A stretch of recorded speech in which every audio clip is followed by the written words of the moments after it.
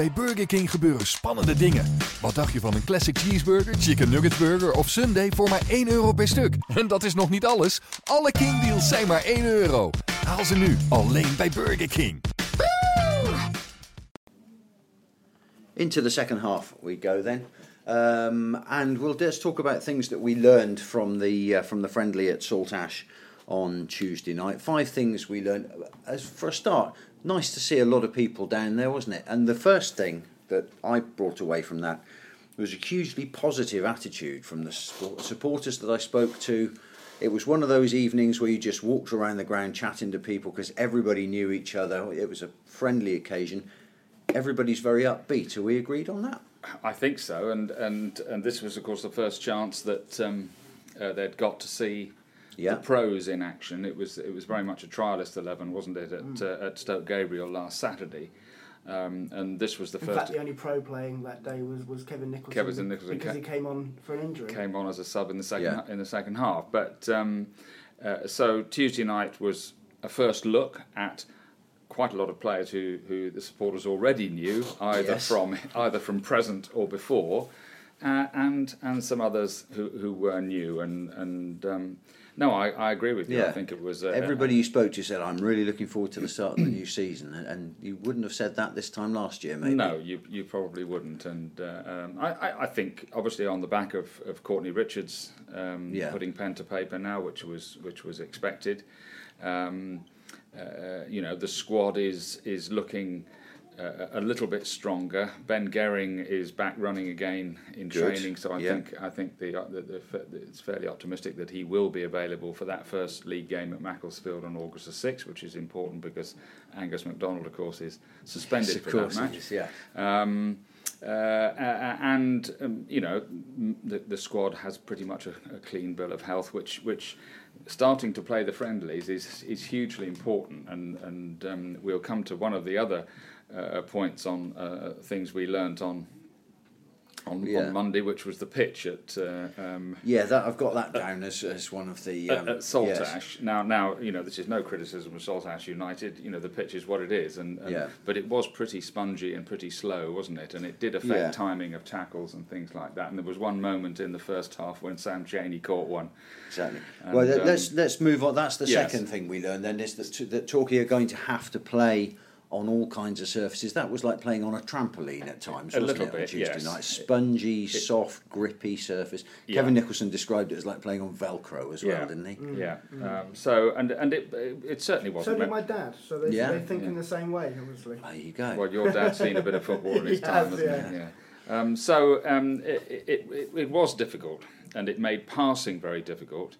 And also, when tackles start to go in pre-season games, they can get a little bit ragged, and the last thing you want is important players to pick up stupid injuries in pre-season games, and we've seen it in the past. And Sam Chaney caught one. He did, and he overstretched a bit and turned his ankle over at the same time. And we all went, "Oh no, that's all we need." But he's I thought he had quite a good game on the night, and you're going through my list quickly here, Dave. Can I while you're talking about the Sam Chaney incident, there was also a moment when Luke Young got a knock. Now, is it going to be that every time Luke Young gets a knock this season, everyone's going to go sharp intake? Yes, it is. Yes is the simple answer to that. It is. But he don't worry. People, he is as solid fitness-wise now as anybody. Yeah. He's completely over the injury. He's not protecting anything or anything like that. And he didn't start the other night, but he came on at half time, and I thought he looked just as classy as ever. But back to guys. I can also answer one of the questions that people were asking, because the lights didn't come on. Well, they did very briefly. It was getting pretty dimpsy towards the end of the game there, wasn't it? But a nice chap called Brian tried to turn the lights on. I know this because I was standing with Ross Reed, who knows everybody in Saltash, not just at the football club. Hello, Ross Reed. And Brian the Lights went to put Brian the lights on. You've given him a name. I have, yeah. Well, I don't know his surname, so it'll just have to be Brian the Lights. He went and turned them on. They stayed on for a matter of seconds and then sparked off again. So they weren't trying to save any money down at Saltash on Tuesday night. They genuinely tried to get the lights on. They didn't work. So let's hope they get those sorted out before the season starts.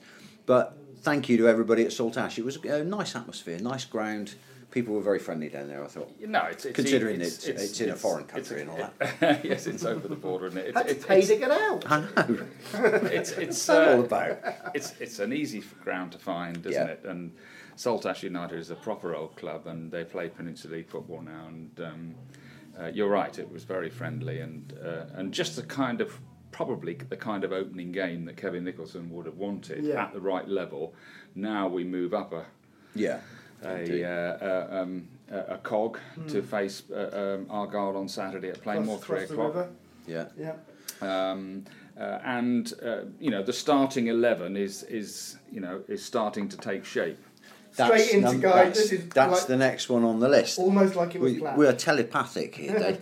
But we've seen a lot of pre-season friendlies over the years, and some of them have taught us things, and some of them have taught us nothing at all.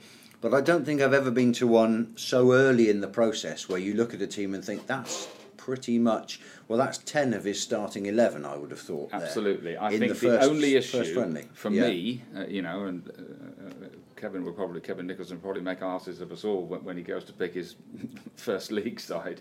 But you looked at the back four, Brendan Moore in goal, Verma, McDonald, McGinty, Rowe Turner. Yeah. That's about up front. A diamond in the middle. Up front, Williams, Blissett, Dan Sparks. Midfield was the only one where he started off with Damon Lathrop, Courtney Richards and Sam Chaney. Luke Young, obviously, you would have thought is coming into that a 3. He didn't start with him, he played the second half. So would you expect them to play a kind of a diamond, though, with Lathrop in front of the back four, Young pushing on, and 2 wide players?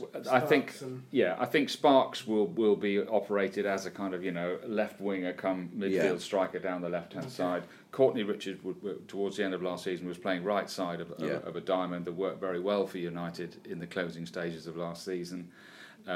Personally, I think let's face it, Damon Lathrop has been brought in for that position, for that anchorman position. I mean, that's not rocket science, is it? Kevin knows that well, doesn't he? He absolutely, played in that team. and so he comes in for effectively Danny Raki in front of that, and then you go from there. I would have thought then in that case, you've got Sam Chaney. Assuming that Lathrop and Luke Young are the first 2 in the queue in midfield, you're then looking at Chaney or Richards, and you'd thought Courtney Richards is who knows who's in front in that respect. Chaney is an interesting one, isn't he? Because I think I was standing next to Lee Hodges on Tuesday night, and he didn't recognise Sam Chaney for a split second. He did really, but he had blimey, is that Sam down there? He's quite a presence in that midfield, and he's worked so hard to build himself up.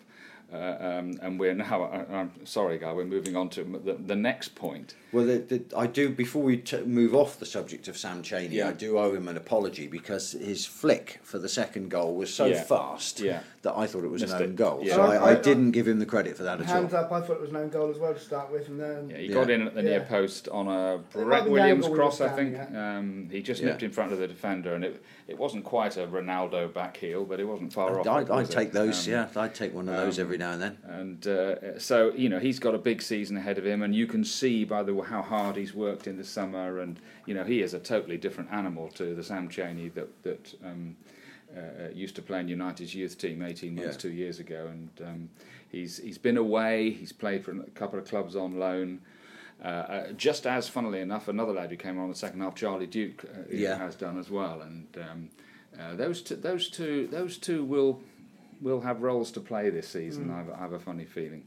Good, and that brings us seamlessly onto the last thing on my list, which is another lad who reminds you of a younger Sam Chaney. Exactly, Talon Mitchell, who has come up through Plymouth Argyle's youth scheme, their academy, and then hasn't got an offer of a scholarship at 16 years old. And as somebody was saying, that when he walks in the dressing room, for a moment everybody looks around and thinks, is he somebody's younger brother who's just put his head round the door? But there isn't very much of him, but he's got some talent. and some ability, and Kevin's very keen to keep him on board in some shape or form. Just a shame that United haven't got a youth team for him to play in at the moment. That's it. Time has raced by. Absolutely. Time flies when you're having fun. Argyle at Plainmoor on Saturday. We'll see you there. Come on, you yellows.